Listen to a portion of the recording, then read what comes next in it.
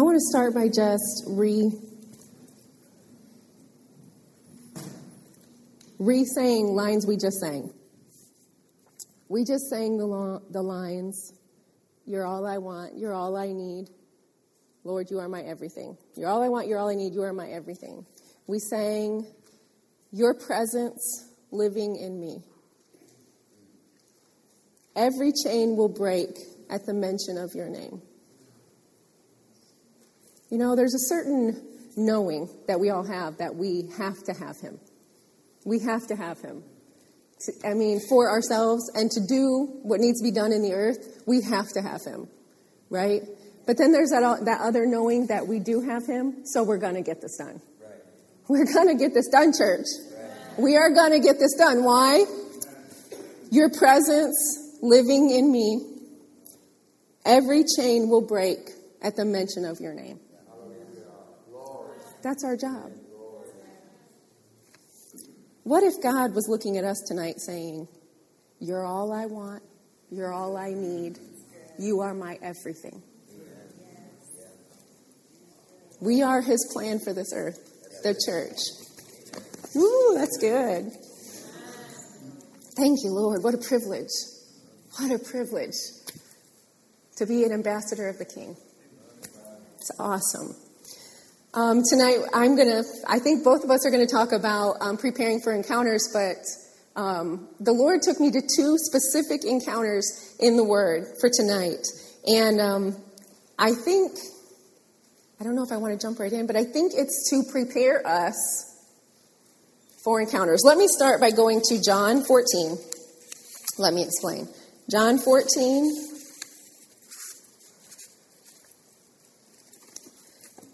19. Jesus is talking to the disciples. He's about to go. And he says, "A little while longer and the world will see me no more. But you will see me. Because I live, you will live also. At that day you will know that I am in my Father, and you in me, and I in you. He who has my commandments and keeps them, it is he who loves me. And he who loves me will be loved by my Father. And I will love him and manifest myself to him." That's an encounter, right? That's an encounter. But he says, "He who has my commandments and keeps them, it is he who loves me. And I will love him and manifest myself to him." Because he just got done saying, the world won't see me, but you'll see me. Because I'm going to manifest myself to you because you love me. You're going to do my commandments, right?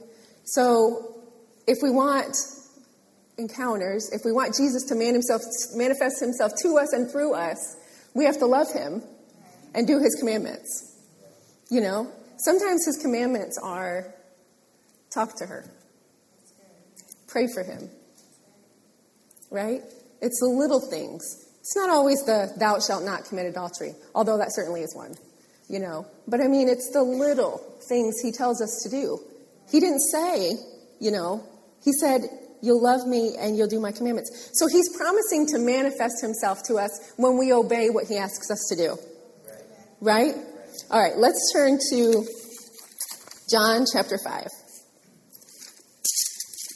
We have to learn about encounters by going to the Word and finding out Jesus' encounters and learning from them, right?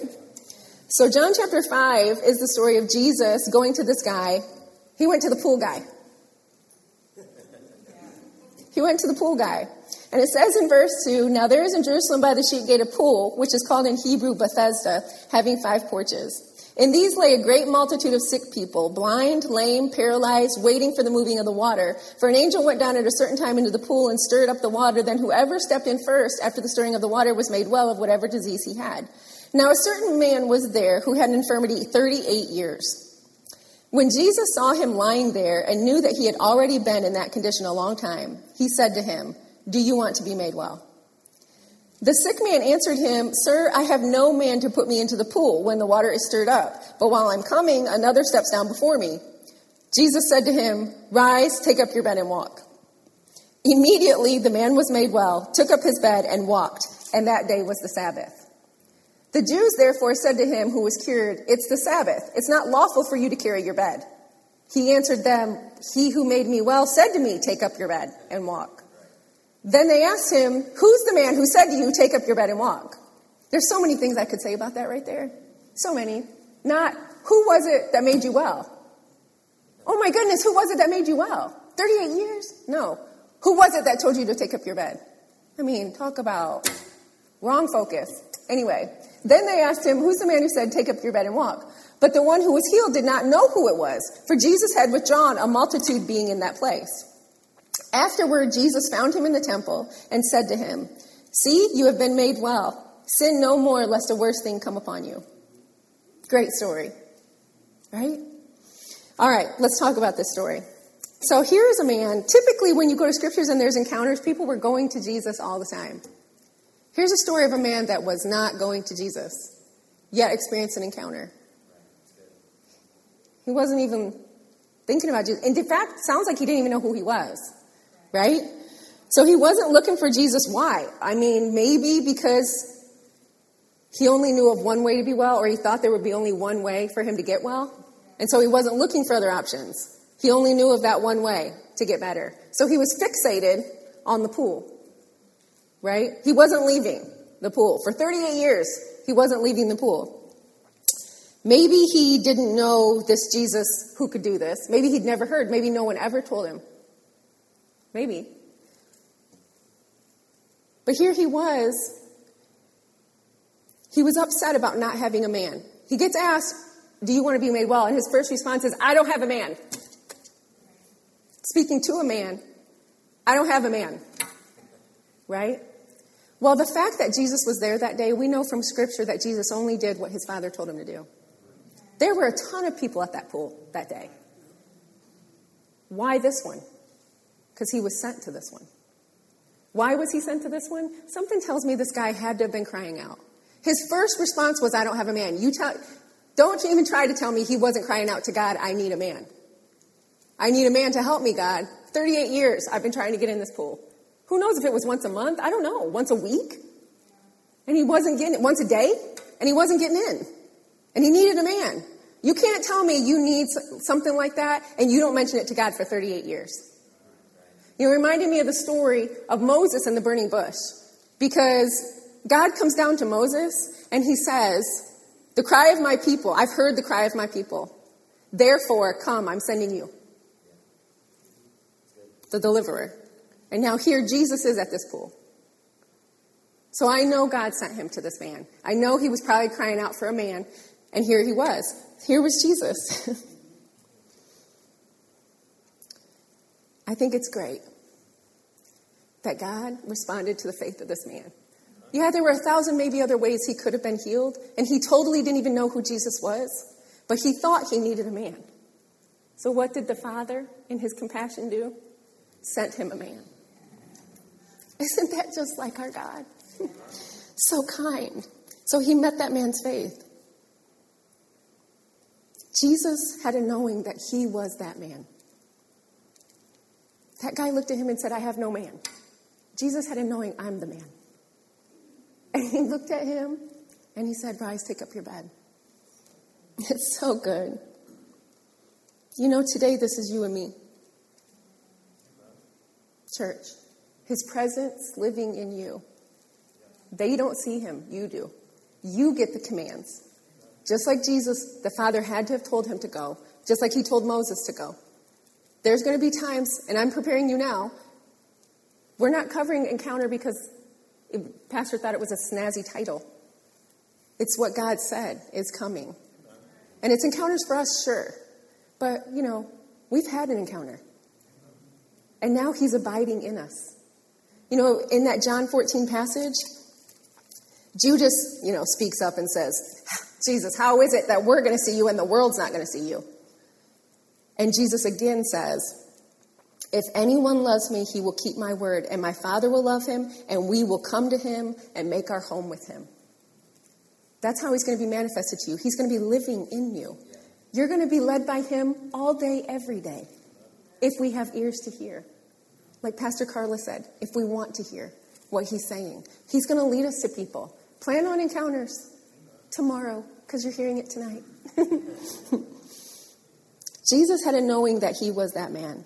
God's going to send us to people who aren't even looking for us. You hear me? God's going to send us to people that aren't even looking for us. This guy was not looking for Jesus. He wasn't. But Jesus had the answer. You have their answer. He's going to send you to people that are not even looking for you. So it's important that we're hearing. This man was so focused on the pool, he didn't even know who Jesus was. You know, when they asked him who was the man, did he just not know his name? Or did he never look away from the pool to identify him? To be able to say, that's him over there. Because if you're watching for the movie in the water, you've been there 38 years, and someone comes up and asks you, do you want to be made well? You have to take your eyes off what you think is the answer to look at that. I don't know if he did or not. He couldn't identify Jesus. He might have never moved his eyes off that pool until Jesus said that, and then he still didn't look at him. Maybe the sun was in his eyes. Maybe Jesus was standing in front of him and he couldn't see his face. I don't know. But what I'm saying is he could not identify the man. It's crazy. Later, he shows up and he tells him to sin no more. Because this guy didn't even know who he was. He didn't know him as the Son of God. He didn't know God sent him. He knew the results, right? But God, in his graciousness, sent him a man. So God, in his graciousness, said, sin no more. He gave him the word to help his life. You know, religion will always put rules over people. But Jesus will always give people the truth that will help them. You know, one time, the Lord just gave me a quick understanding of that word truth. You know, because we know the truth will set people free. But that truth word, T-R-U-T-H, the right understanding to help. T-R-U-T-H, the right understanding to help. And if we just remember the truth will help, then we will give them the truth that will help, right? John 8. Let's go to the next example. John 8, verse 2. Now early in the morning, he came again into the temple, and all the people came to him. Did you read that in your Bible? All the people? All the people came to him? All of them came to him. And he sat down and he taught them. Then the scribes and the Pharisees brought to Jesus a woman caught in adultery. And when they had set her in the midst of what? All the people. All the people. They said to him, Teacher, this woman was caught in adultery in the very act. Now, Moses in the law commanded us that such should be stoned. But what do you say? This they said, testing him, that they might have something of which to accuse him. That's what the Bible says. That was the motive of their heart, right? But Jesus stooped down and wrote on the ground with his finger as though he did not hear. So when they continued asking him, he raised himself up and said to them, He who is without sin among you, let him throw a stone at her first. And again he stooped down and he wrote on the ground. Then those who heard it, being convicted by their conscience, went out one by one, beginning with the oldest, even to the last. And Jesus was left alone and the woman standing in the midst. And when Jesus had raised himself up and saw no one but the woman, he said to her, Woman, where are those accusers of yours? Has no one condemned you? She said, No one, Lord. And Jesus said to her, Neither do I condemn you. Go and sin no more. Then Jesus spoke to them again and spoke to the disciples. Here's another person that was not looking for Jesus.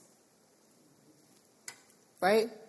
Unexpected encounter with Jesus, I would say. Very unexpected. Right? Now, here they come. Their mentality is, sin is bad, you know, and you're a sinner. Accusing her of sin, right?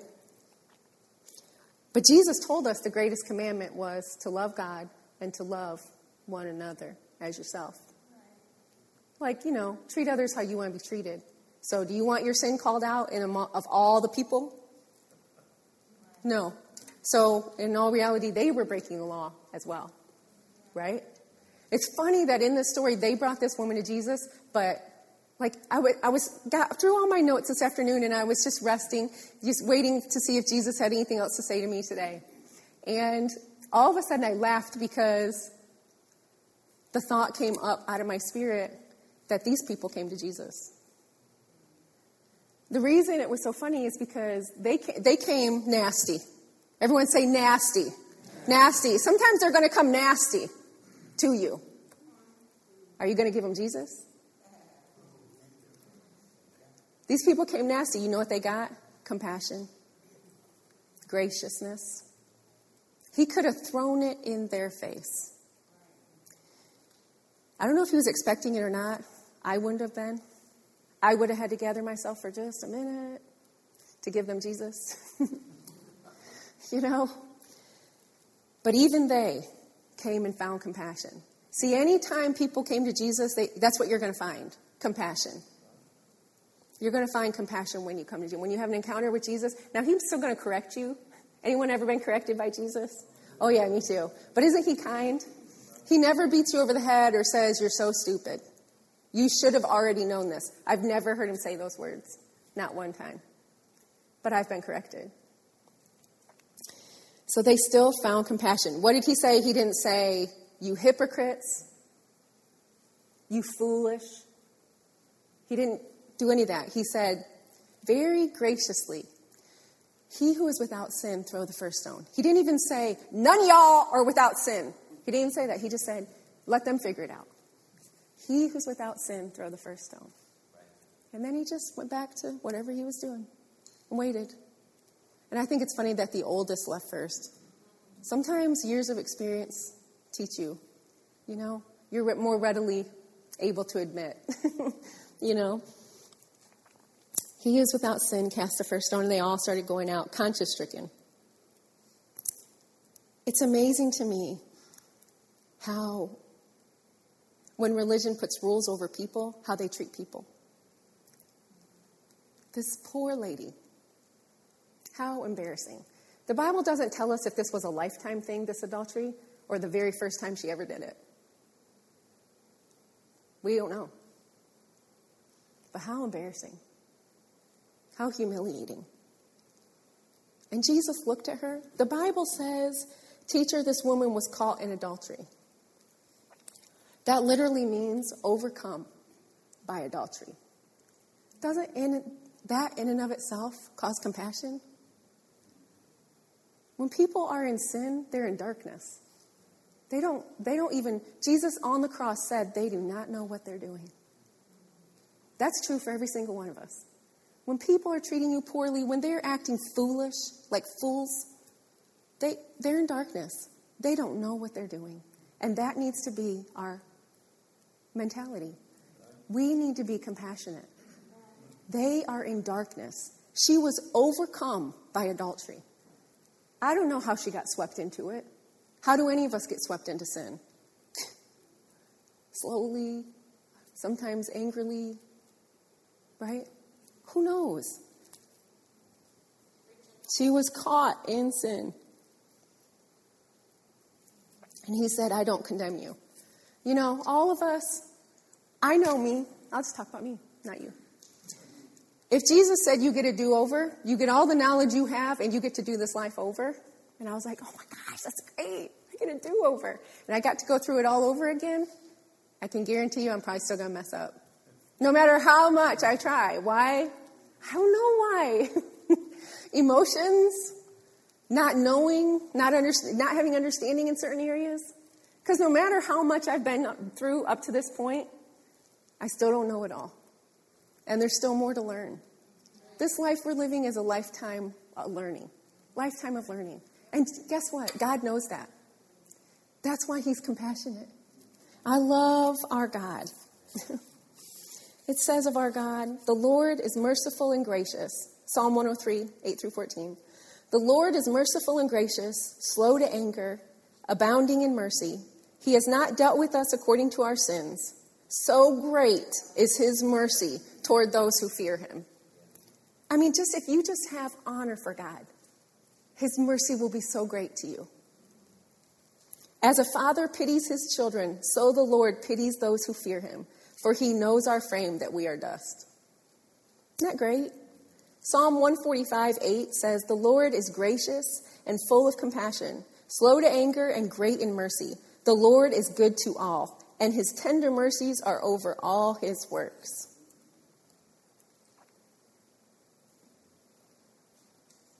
Joel 2 says he's gracious and merciful, slow to anger, of great kindness, and he relents from doing harm. Which reminded me of 1 Peter 3:8.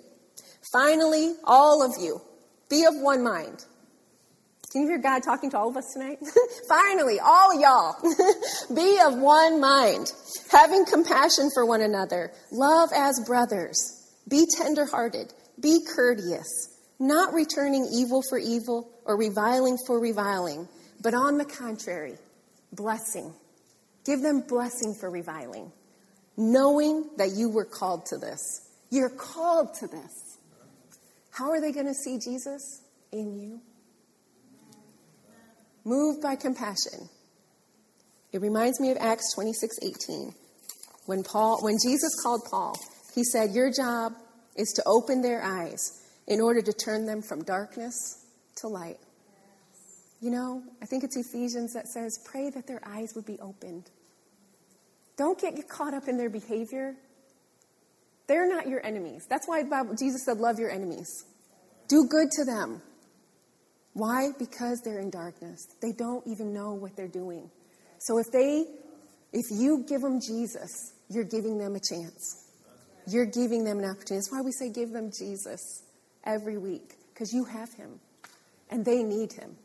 Right? They need him. Pastor Phil.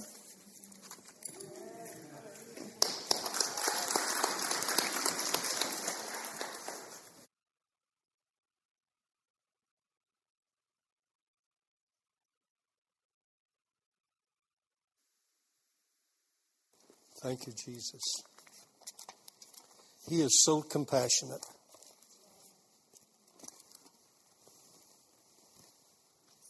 Let me get Brother Osteen up here.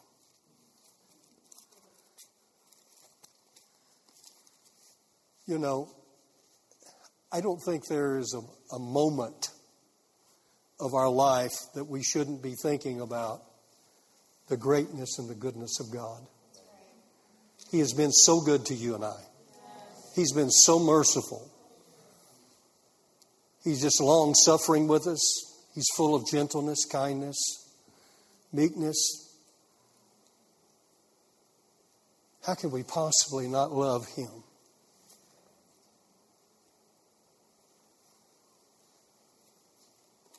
I know I received Jesus Christ as my personal Savior when I was 21 years of age. Diane and I were already married, had been for a little while. And I used to go to church with her whenever we were dating. Occasionally. I didn't go very often, but occasionally. I wasn't raised in a Christian home. But I would go with her. And the reason I went with her was so I could hold her hand. That's the reason I went with her. So I could be with her next to her side. And then afterwards, we'd go have a Coke together. We would just enjoy one another's fellowship and that sort of thing. I made a promise to her that when we got married that I'd go to church with her on Sunday. Well, I didn't. I went the first couple of Sundays and that was the end of that. But she continued to go to church. She was faithful and everything else. And in so doing, she told an evangelist that had come to their church to minister, said, my husband needs Jesus Christ. And I've done everything that I know to do. Now, what she didn't understand was at that time, Diane was not born again. She attended the church. She was faithful to church. But she didn't really know Jesus Christ as her personal Savior. She knew all about him, but she didn't know him. So anyway, this evangelist said, yes, I'll pray for him. Well, this evangelist didn't just pray for me. This evangelist came to my home on my day off. In the morning early, I was still in bed. And he knocked on my door, and he told me that he was an evangelist from the church. And my first response was, I don't need to hear anything that you have to say. I'm not interested. And he said, would you just give me a moment? I have a tremendous story I'd like to tell you. I want to tell you about a man that changed my life. He said, I was a member of the mafia. He got my attention. I was curious. A real guy from the mafia, come on. At my door, wants to talk to me. He came in. I invited him into the house. He came in. I'm going to make a long story short. But he came in and he shared with me his life being a member of the mafia in Detroit City. And what he was in charge of. And they put a contract out on him because he got greedy. And the Lord spared his life. And he fled from the state, went into another state, and someone came along from a revival. They came up to his house, or the place where he was staying, in trench coats and sunglasses. And he thought, it's over. They finally found me. Well, they came. They were in a revival down the street, and they were out soliciting people to come to the revival. So he was so shocked by them coming, he committed to come. Well, he came. He shared his life. Then he shared pictures of his life with me. And he said, Phil, he said, it's so easy. He said, I'm not here to beg you. Your wife just asked me to pray for you. I just got the inspiration to come and just ask you to experience what I've experienced and just to tell you my story.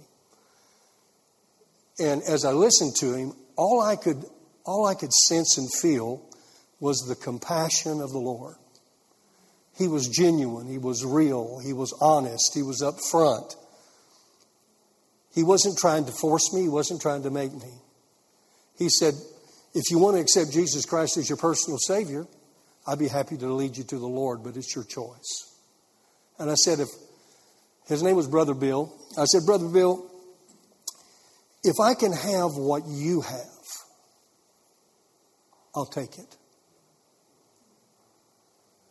I said, but I don't know that I'm going to go to any churches or not. He said, that's fine. He said, if we get the spider out, all the cobwebs will take care of themselves.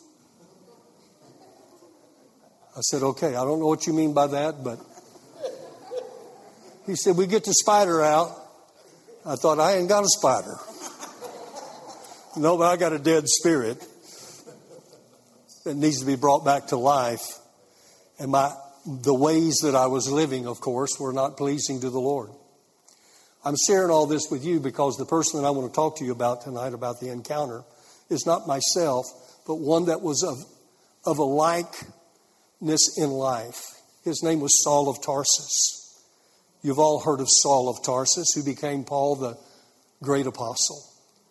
Saul of Tarsus, he loved God, but he wasn't in right relationship with God. He didn't know the plan that God had sent. And so open up your Bibles, if you would please, to the book of Acts, chapter number 9. While you're turning there, I told Brother Bill, I said, Brother Bill, I'll take what you've got. I said, what do I need to do? He said, well, you can get born again right here in your house. I said, fine. He said, well, what do I need to do? What do I say? He said, just follow me. He said, get on your knees next to your couch here and let's pray.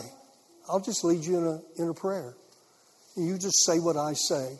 He said, there's two things that you need to do. He said, you need to confess with your mouth the Lord Jesus, and you need to believe in your heart. Now, the first one I can help you with, but the second one I can't help you with. That's a decision that you have to make in your own life. It takes two things, Phil. It takes a confession of your mouth and a believing in your heart. And he says, I'm going to help you with the confession of your mouth. But if you'll just believe what I'm sharing with you and accept that, He'll come into your life and you'll be born again right now. So I did that. Are you at Acts? chapter number 9.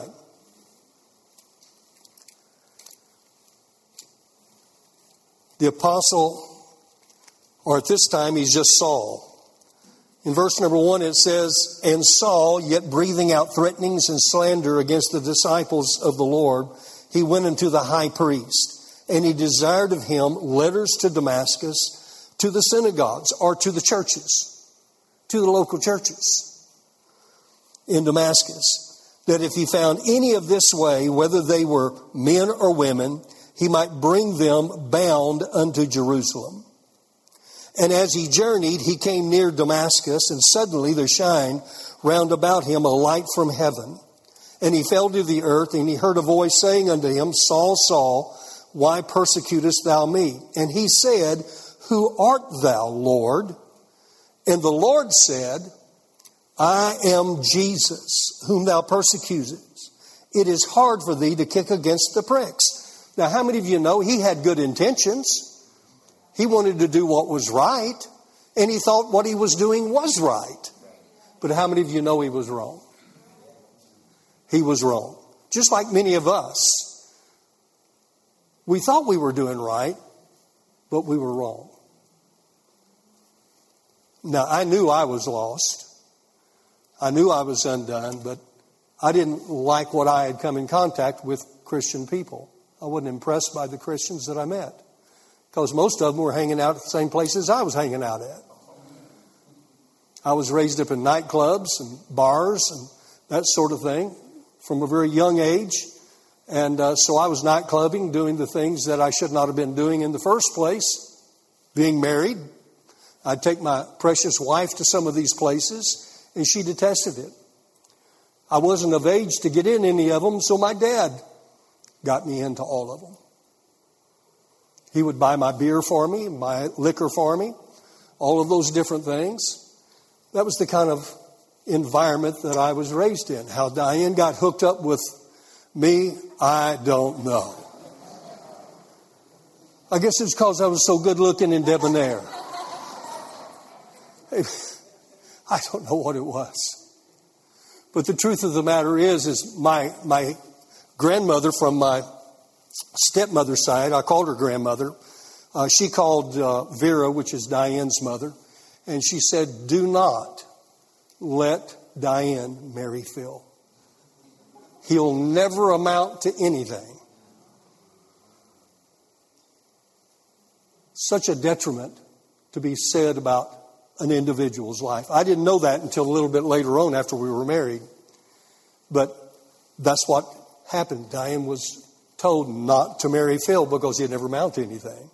Because the life that I was living, just like Saul of Tarsus, except in a different way, the life that he was living, he was doomed for a devil's hell. But how many of you know God has something else in mind for him? So, even though he had his letters and had his permission from the priest to go to Damascus and to go into the synagogues and see if there was anybody of the way of Jesus Christ of Nazareth, how many of you know that the Lord realized that? He saw that. He saw something in Saul that you and I would have never found in Saul. You know, you wouldn't have Saul, who became Paul, just because his name was changed. You wouldn't let him be the pastor of your church, because he would clean house real quick. He would get us all straightened up or get us all out so he could fill it up with someone who would straighten up. And I'm telling you that today that we live underneath the compassion and the mercy of Almighty God, and he puts up with a lot of things that go on in the house of God just because of his compassion. Because he loves us in spite of us. He still loves us and wants us to be able to experience all that he has for us if we'll just open up our ears and our hearts and be receptive to what he has to say. To be as loving, as compassionate as he was, he spoke to Paul and he said, Lord, who art thou? He said, and the Lord said, I am Jesus whom thou persecutest. It is hard for thee to kick against the pricks. And he trembling and astonished said, Lord, what would thou have me to do? He got born again. How do I know he got born again? Because he called him Lord. He called him Lord before, but he didn't mean it in the way that he meant it then. He said, if I'm kicking against the pricks, he's saying within himself, if I'm kicking against the pricks, I don't want to be kicking against the pricks. Lord, what do I need to do? What kind of a change do I need to make? Now, how many of you know this was a great and notable day of the victory of the Lord in Saul's life? And the Lord said unto him, he said, arise and go into the city, and it shall be told thee what thou must do. And the men which journeyed with him, they stood speechless, hearing a voice, but seeing no man. Can you imagine? Can you imagine? I mean, he had an entourage that went with him. And they heard everything that was said, but there was nobody to look at. Where was that voice coming from? Well, it had been a good time for all of them to get right. Doesn't say they got right, but it had been a good time for them to get right. And Saul arose from the earth, and when his eyes were opened, he saw no man. But they led him by the hand and brought him into Damascus. And he was there 3 days without sight, and neither did eat nor drink. And there was a certain disciple at Damascus named Ananias. And to him said the Lord in a vision, Ananias. And he said, behold, I am here, Lord. And the Lord said unto him, arise and go into the street which is called Straight. Inquire in the house of Judas of one called Saul of Tarsus. For behold, he prayeth. And he has seen in a vision a man named Ananias coming in and putting his hand on him, that he might receive his sight. And Ananias answered, Lord, I have heard by many of this man how much evil he hath done to all thy saints at Jerusalem. And here he hath authority from the chief priests to bind all that call on thy name. But the Lord said unto him, remember this verse, and the Lord said unto him, go thy way, for he is a chosen vessel unto me, to bear my name before the Gentiles and kings and to the children of Israel. For I will show him how great things he must suffer for my name's sake. Are you still with me? Verse 17, and Ananias, he went his way and entered into the house, and putting his hands on him said, Brother Saul. What did he call him? Brother Saul. Even Jesus that appeared unto thee in the way as thou camest has sent me that thou mightest receive thy sight and be filled with the Holy Ghost. And immediately there fell from his eyes as it had been scales, and he received sight forthwith, and he arose and was baptized. And when he had received meat, he was strengthened. Then was Saul certain days with the disciples which were at Damascus, and straightway he preached Christ in the synagogues, that he is the Son of God. But all that heard him were amazed and said, is not this he that destroyed them which called on this name in Jerusalem, and came thither for that intent, that he might bring them bound unto the chief priest? But Saul increased the more in strength, and confounded the Jews which dwelt at Damascus, proving that this is the very Christ. So Saul had a mission in his life. God had already given him an assignment. He knew what he had called him to be and to do, and he gave the information to Ananias. And so Saul's life was radically changed in a moment, in a twinkling of an eye. I want to ask you a question. Who did Saul encounter? Who did he encounter? Jesus. Who did you encounter? Jesus. You encountered the same Jesus that Saul encountered. It says, therefore, if any man be in Christ, he is a new creation, a new species and kind. The old things have passed away. Now all things have become new. That became apropos in Saul's life, and that became the same in your life. No man comes to the Father, or no man comes to Jesus except the Father draw him. The Holy Spirit is the agency that brings you and introduces you to Christ. Just like what happened when they brought the woman that was caught in the act of adultery. Guess what? They brought her to the right person. Aren't you glad that she didn't get brought to the rulers of the day? They would have stoned her and left her for dead. But Jesus had compassion. He had compassion on her. He had compassion on Saul. He has compassion on you and I. Even if you still make mistakes in your journey and your walk, all He told you to ever do is to confess your fault. He didn't say you had to come down front and kneel before a priest or for a man of God or a woman of God. He said for you to stand before the Lord yourself and make your confession known unto Him, and He would accept your forgiveness, or He would forgive you. He would forgive you of that which you were confessing out of your mouth and cleanse you from all unrighteousness. Just like He did Saul of Tarsus. His life became different. He went from one kind of a mission to a different kind of a mission. The mission that He had called him to was to go, I told you, remember the verse in verse 15? What was his mission in life?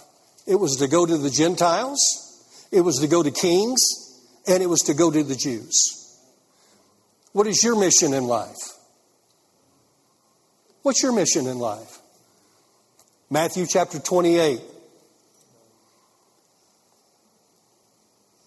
He tells for us to go ye into all the world and preach the gospel. Gospel is what? Good news. Good news. This is good news. This is not bad news. You know, a lot of people have the idea, and I know as I was growing up, whenever I saw people that called themselves Christians, all they had was a don't religion. You can't do this, and you can't do that, and you can't, don't.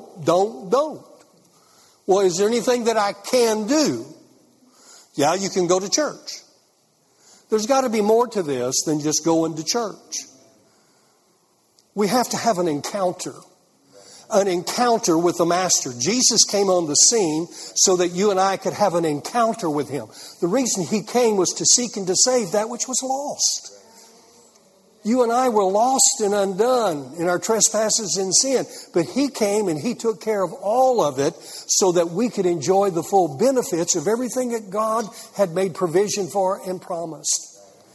How many of you know Jesus came and fulfilled and satisfied everything that was needful for your life?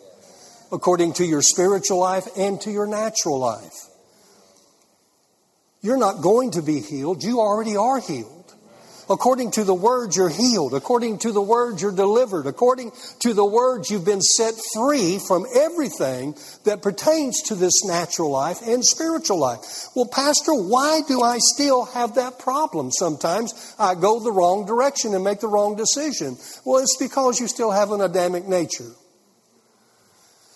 The things that you want to do, Paul the Apostle said there are things that I want to do that I don't do. I need to be doing them, but I'm not doing them. And then there's things that I don't need to be doing that I seem to be continuing to do. But then he goes on and he says, but thanks be to God.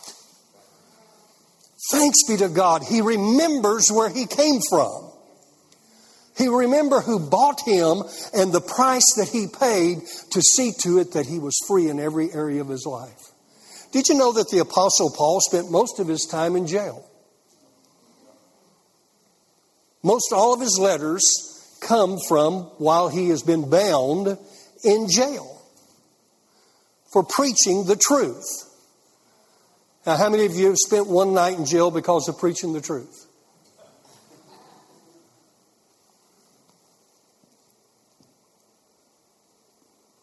How many of you have ever even spent a night in jail? Don't raise your hands.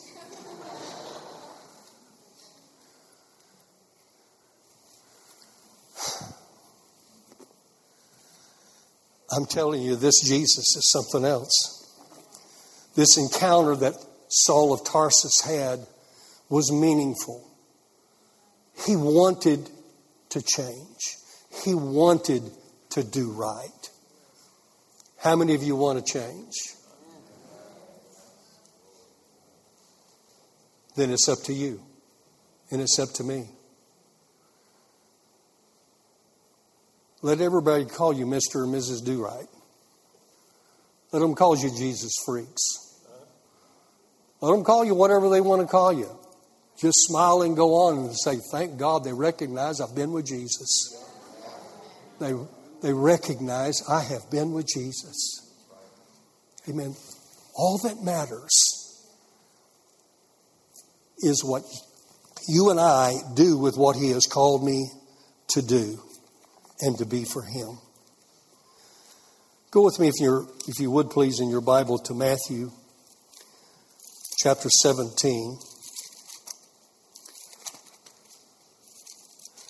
Matthew chapter 17.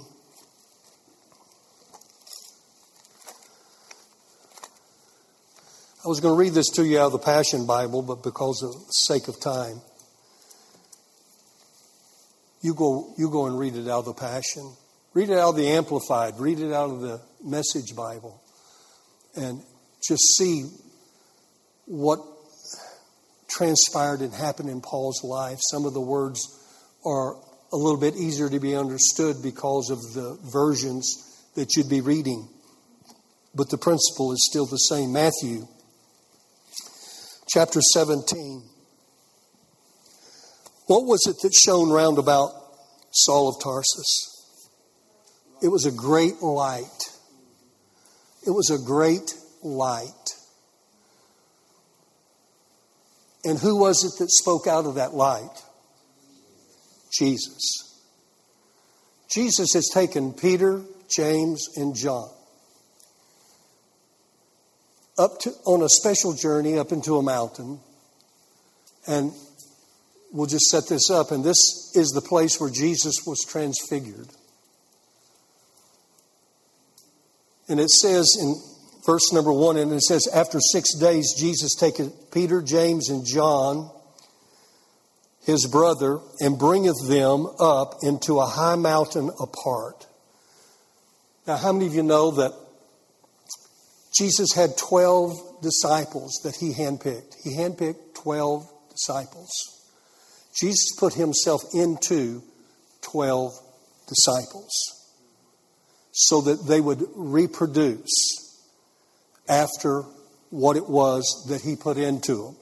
And He told them, He said, there's many things that I'm telling you, but you're not ready to do them yet. Although He sent them out by twos, and they went out and they did supernatural things, but He's letting them know that there's coming a point and there's coming a time when I'm going to leave.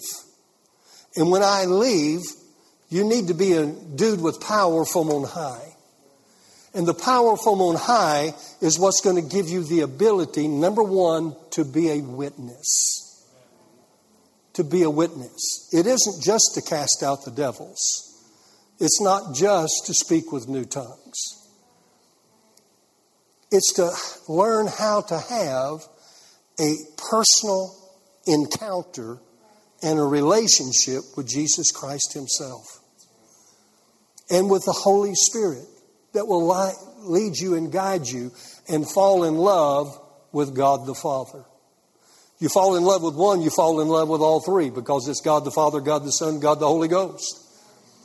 All three in one, and you've got all three in one in your life. And it's a matter of you and I just surrendering and saying, Lord, let me be what You've called me to be. And it says, and He was transfigured before them, and His face did shine as the sun, and His raiment was white as light. The word transfigured, in the Greek is metamorpho. That is what it is in Greek. It's where we get the word metamorphosis, which is what you see happen with a caterpillar. They go into a cocoon as a worm, and they come out different than what they went in. Right? When Jesus went up to the Mount of Transfiguration, he metamorphosed right in their presence. It says a great light came out of him. He came from the inside to the outside. He exposed himself for who he was, and they fell on the ground just like the Apostle Paul or Saul of Tarsus of that day. Because it was Jesus that made the difference. How many of you know that when you accept Jesus Christ as your personal Savior, you allow the Holy Spirit to come into your light? How many of you know that you are the light? It's not you, it's the greater one who indwells you. Greater is he that is in you than he that is in the world. He said, Lord, let them be one as you and I are one. In other words, let them experience what it's like to have metamorphosis on the inside. The psalmist said, let God arise and his enemies will be scattered. He said, let God arise. Well, how do you let God arise? You let him arise with the word. He hastens to his word to perform it. Out of the abundance of the heart, your mouth will begin to speak the words of adoration, the words of peace, the words of joy, the words of comfort, the words of instruction, the words of rebuke if necessary, reproof, so that we can become better at allowing God to flow in us and through us. I've said from this pulpit numerous times, especially when we take an offering up and everything else, he's not trying to get something from us. He's always trying to get something through us. That's the reason we have to open up our hearts and open up our minds so that we can accept everything he has, because you know what? I don't know it all, and you don't either. That's the reason we need one another. When one is down, then we have strength. When one is discouraged, we have encouragement. When one is sick, we have health. Remember, he said in James, he said, call for the elders of the church. Let them anoint you in faith with oil and the prayer of faith and save the sick. And if they've committed any sins, it'll be forgiven them. We have something. We're containers to contain the almightiness of Almighty God. On the inside, if we were to come to the outside, you're going to be changed in a moment, a twinkling an eye one day. Either by, even if you die in the natural, you're going to be caught up in the presence of the Lord. And when Jesus comes for his second coming, we're going to come with him.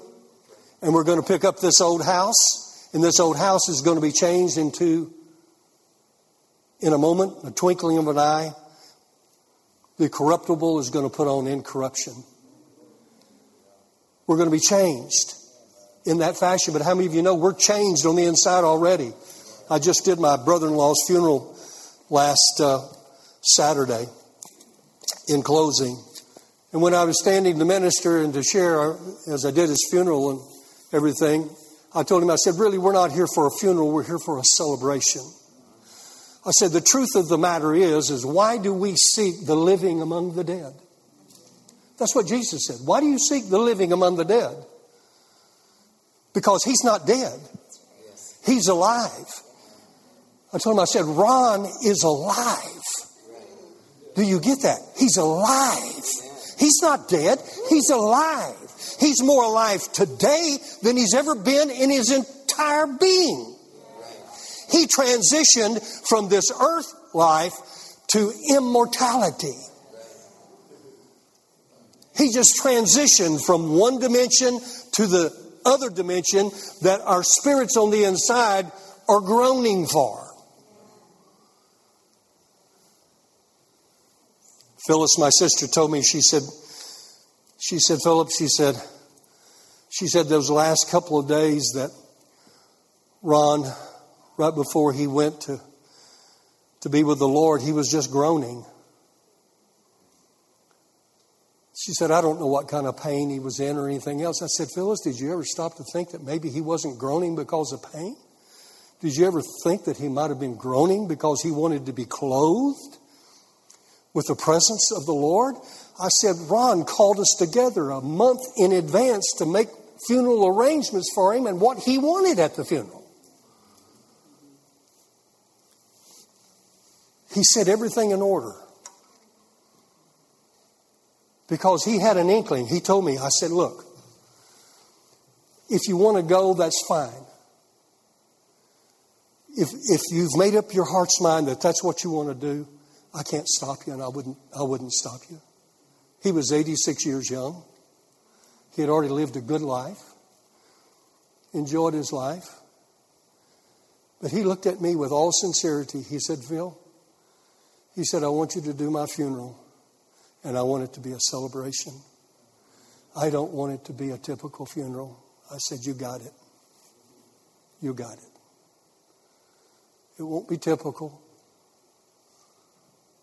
We laughed. We had fun. We enjoyed the presence of the Lord because Ron was not there. He was enjoying his first few days of venture in eternity.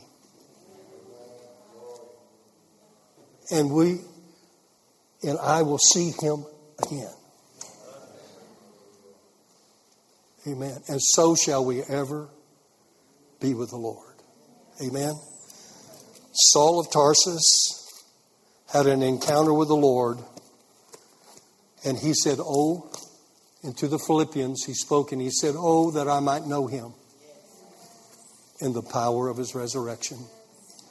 He wanted to know him. He found a key, and it didn't make any difference, anything that he went through. He called them light afflictions. Some of the things he went through were not light. But from his vantage point of his relationship, they were light to him.